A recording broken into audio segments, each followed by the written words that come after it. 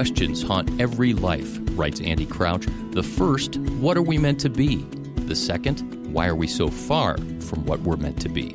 Welcome to Restoring the Soul. I'm Michael John Cusick, and this is the podcast that helps you close the gap between what you're meant to be and what keeps you from being all that. Hi, everybody, and welcome to the program. It's Michael, and this is the second of two parts of my conversation with John Eldredge. John is a New York Times bestselling author, counselor, and teacher. He's the president of Ransomed Heart Ministries, a ministry devoted to helping people discover the heart of God, recover their own hearts in God's love, and to learn to live in God's kingdom. John earned his master's degree in counseling from Colorado Christian University, same program that I graduated from, just a few years apart. That was under the direction of Dr. Larry Crabb and Dr. Dan Allender. John worked as a counselor in private practice before launching Ransomed Heart in 2000. He and his wife Stacy live in Colorado Springs. They have 3 grown sons, 2 golden retrievers, 2 horses, and a partridge in a pear tree. Actually, I added that last part just to see if anybody was listening, because sometimes when I listen to podcasts, I scroll through the introduction. But wow, if you do that on this podcast, you'll lose the soothing effect of my golden radio voice. I am really excited about part 2 because we get into how we actually experience restoration, whereas in the first part of this conversation, we unpacked a lot of the misunderstandings around restoration and holiness and those kinds of things. So let's jump in. Part 2 of my 2-part conversation with John Eldredge. So, John, I'd like you to read a passage from your book, and this is something brand new as a resource of Ransomed Heart. It's called Restoration Year. It's a 365-day devotional, and I'm sure that this is going to embarrass you, but I think that this book as a devotional every day for a year is as compelling and will one day be as well known as My Utmost for His Highest by Oswald Chambers. That's hysterical. Yeah, I know that's like saying that whatever the greatest rock record is, right? The song that you wrote. But here's 2 things about this devotional. Number 1, I like cute stories and interesting anecdotes, where you can open it up to any page and get engaged, and it's really interesting. And this doesn't have that. You have a lot of those stories in your writing. You take really rich truths, 365 of them, and then you connect it to a scripture, and then you connect it to the heart. And it just feels like nourishment as opposed to entertainment.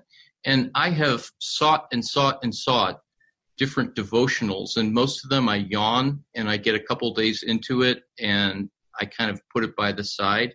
But there's something about this devotional and the way that's put together that really is nourishing. And I think it has the potential, if people spend a year in this devotional, for them to come out on the other side a very different person from the inside out. Okay, that's wonderful. I hope so. I really hope so. That would thrill me. I do have to say, I'm not a devotional guy.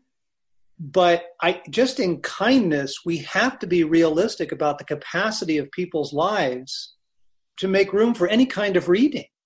Let's just be kind. I have 8 books, maybe more. I bet there's 10 right here on my shelf that I have read the first chapter of only.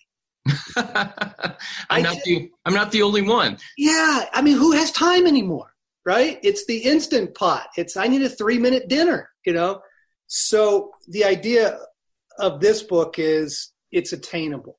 In 3 minutes, you can read, you can take in, you can pray, and it will help you.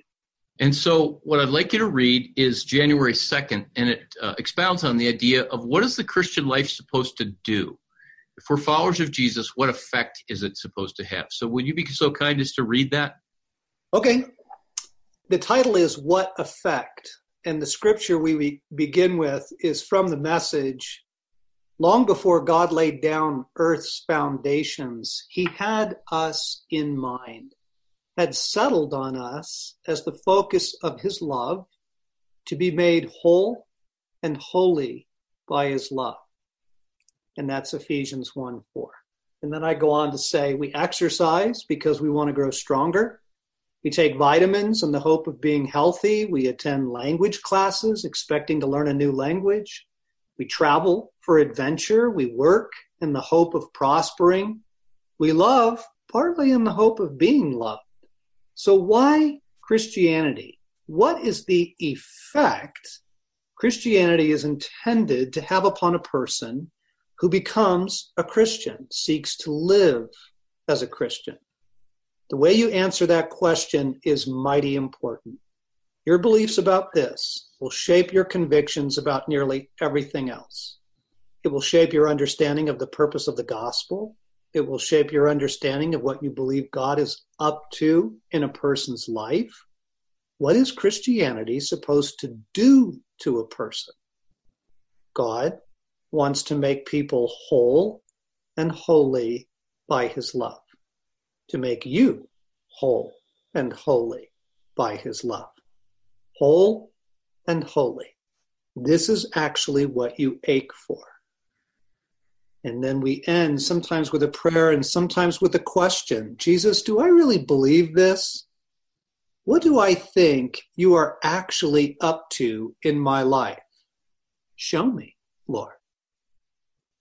Thank you. I love that. I think I was a Christian for many, many, many years. And I had, kind of like you shared, very high hopes for the expectation and the effect of what a relationship with Jesus would do in my life. And very quickly, I bumped up against a wall because the prescriptions that I had been given in the way of, quote, doing Christianity had an effect where I felt worse about myself than better. And it brought me to a point of thinking there was either something wrong with me or something wrong with this set of beliefs. And then I started to encounter this whole idea of restoration. So I love the question in the form of a prayer at the end of, Jesus, do I really believe this? And I just want to encourage people to be able to pray that prayer. You know, Jesus, do I believe that this is as good as it gets?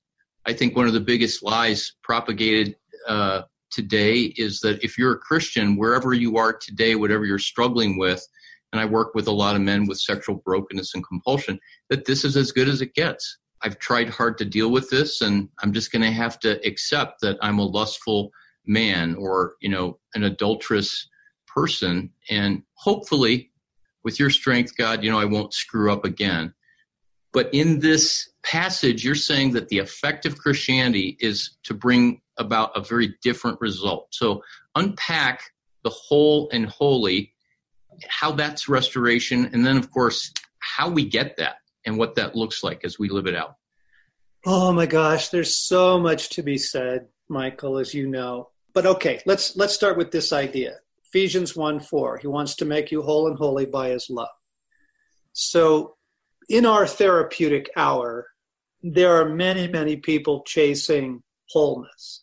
And you can go to Oprah's new conference that she's been trotting around the country, and you can go to somebody who does Reiki, or you can go do hot yoga, or, I mean, it's just a jillion options right now. People are chasing well-being. They're chasing what they're chasing is the healing of their humanity. They may not put it in those words, but they're chasing wholeness. And then there is this other thing over here that looks religious and pious, and it's a category of people who are saying, no, that's not really the point.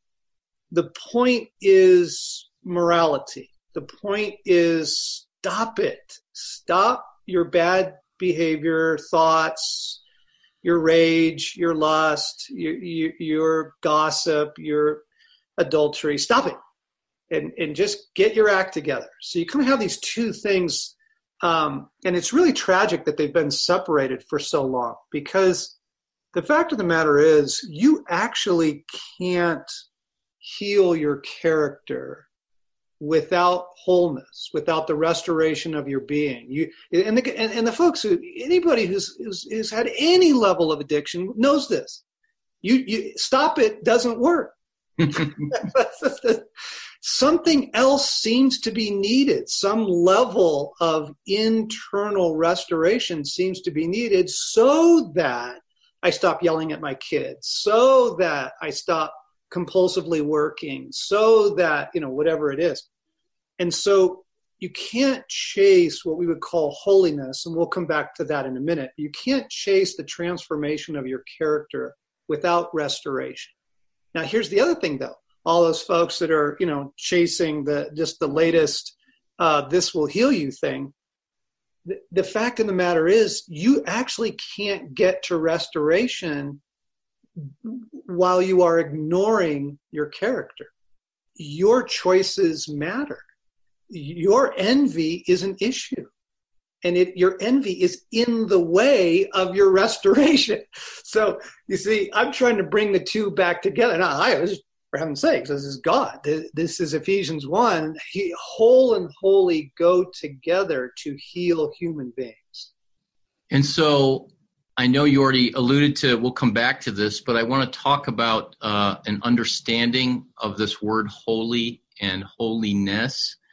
There's a number of authors that I've been reading over the past couple of years that comment that holiness has been understood exclusively through the moral perfection lens, or especially from the Reformation forward, that holiness has been understood in legal terms as opposed to relational terms. So I want to hear your unpacking the idea of holiness, but as I mentioned before our interview started, I want to read a quote from Eugene Peterson, our dear brother, the late Eugene Peterson. And I'm working through reading Isaiah in 2019, and I started out reading the Message, and I'm going to do different translations. And I think one of the beautiful gifts of the Message is the introductions at the beginning where, Peterson does this commentary. You're like, whoa.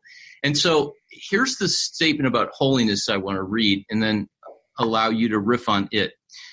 Eugene in the Message says in his introduction, the more hours we spend pondering the words of Isaiah, the more the word holy changes in our understanding. If holy was ever a pious, pastel-tinted word in our vocabularies, Isaiah turns it into a blazing thing. Holiness is the most attractive quality, the most intense experience we get of sheer life, authentic firsthand living, not life looked at and enjoyed from a distance. And, you more than maybe anyone I've read in the last 20 years, that in your focus on the gospel and Jesus, this theme of life with a capital L comes over and over and over again, and not the bios life, but the Zoe life, this presence of vitality and animation and spirit. And holiness as life is such a different way of thinking about this. I read this a couple days ago. I was like, really? Is that what holiness could be? Because I am drawn to that, and that's compelling. Versus, it's a Baptist pastor in a three-piece suit with a large Schofield reference Bible spouting out the rules. So I'll open it up and just let you comment on that. So much to be said. I'm actually trying to pause for a moment because I'm trying to figure out what would be helpful to the people who are listening. Jesus, what is the direction? I would simply say it's the healing of your humanity. Now, why is that? Well, our dear friend Craig used to say that the greatest test of your character, or what you want to call your spiritual life or your maturity, is how you treat people. And that is a mind blower. Because you go, no. It's the fact that I'm not drinking anymore. It's the fact that I pay my full income tax. It's the fact that I stop at stop signs when no one's looking. That's the proof of it. you just because of the Trinity, because we're made in the image of a deeply, deeply relational heart, love is the centerpiece of this whole thing, and learning to love and love well. Actually, the way you treat people is the greatest expression both of your maturity, but also your character. And I think that when we understand, as we are being healed and restored as human beings, we end up enjoying people more. We end up loving better. The stuff that used to just fry us just doesn't fry us anymore. My neighbor insists on putting his trash cans out on the windiest days of the year. And his trash blows all over the neighborhood. And it used to just fry me. I'm like, come on. You're being a total, dude.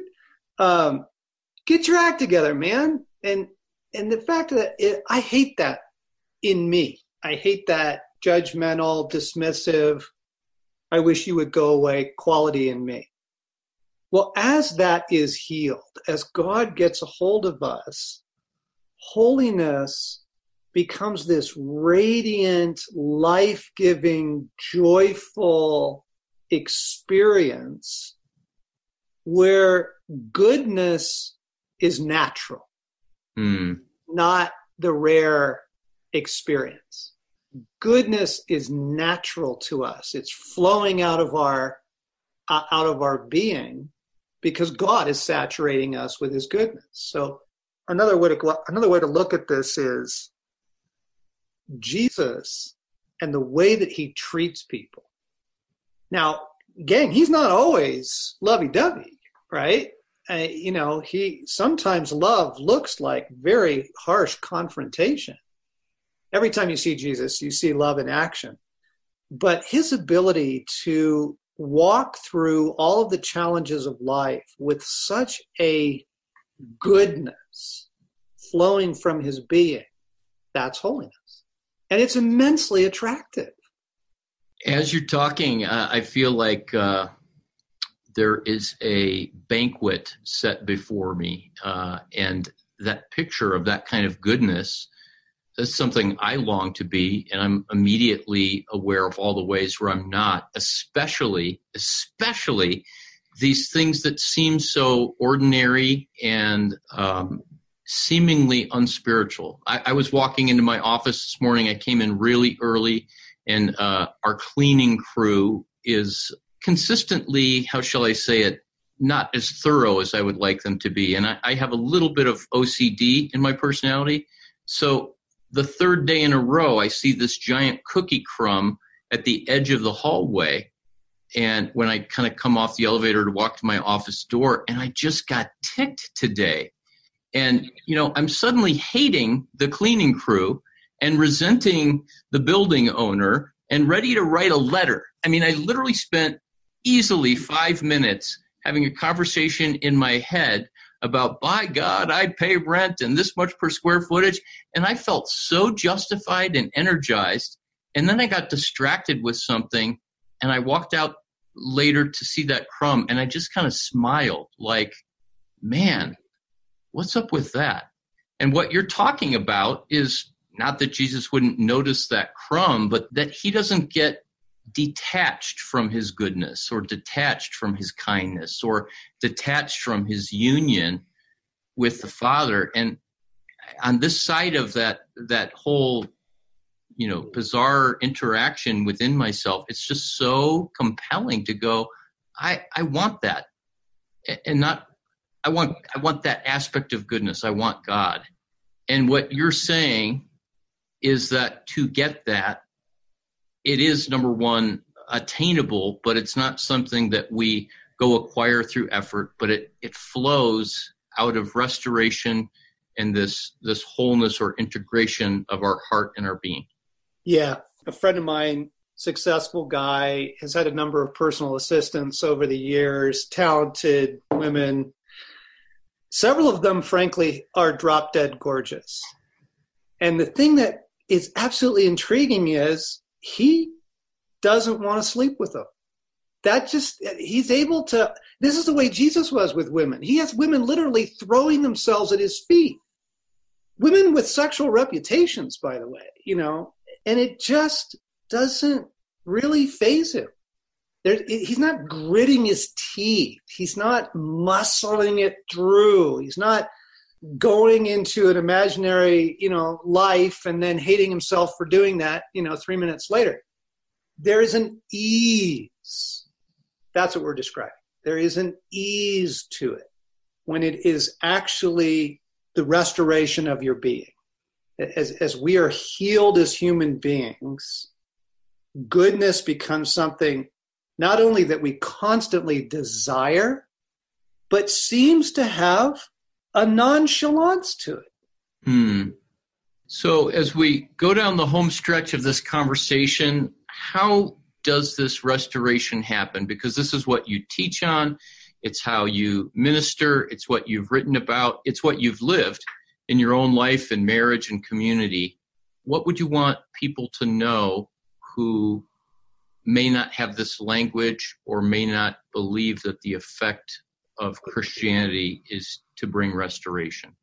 You understand that that's a 12-part series. It's a graduate PhD, right?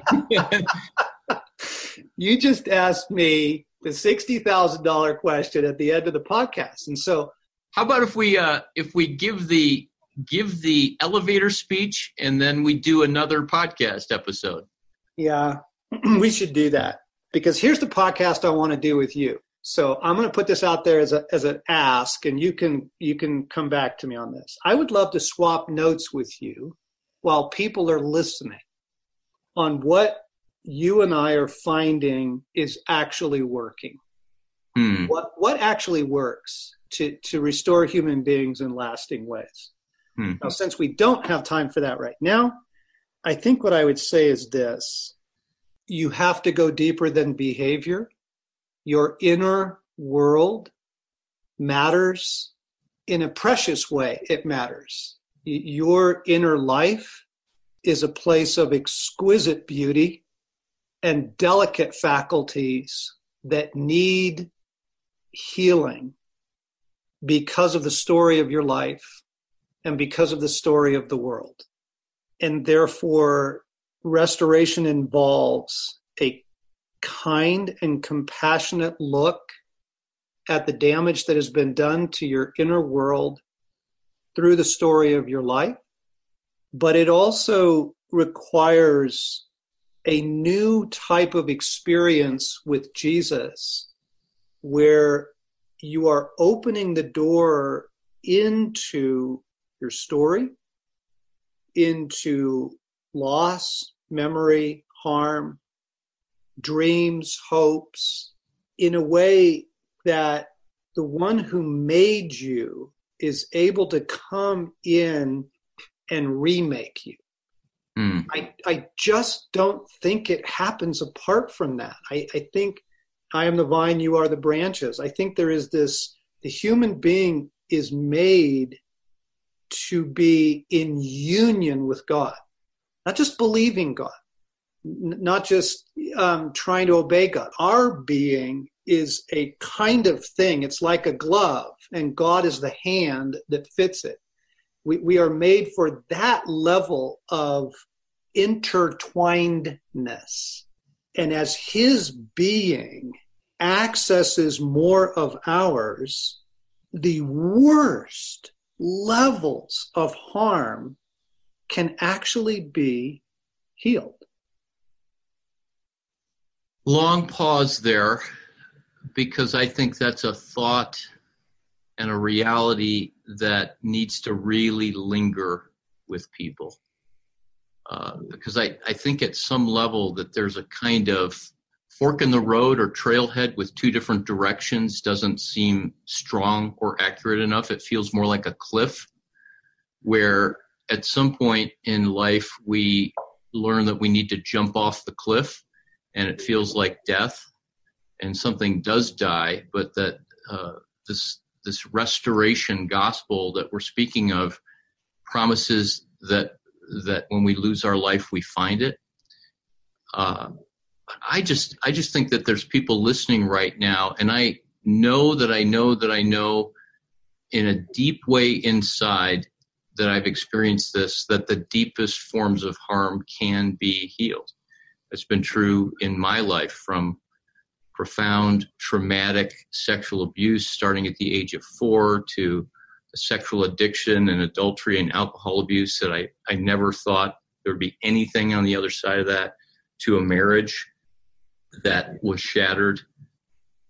I am testifying and declaring that deep, deep, deep harm and the effects of evil and our brokenness can be healed.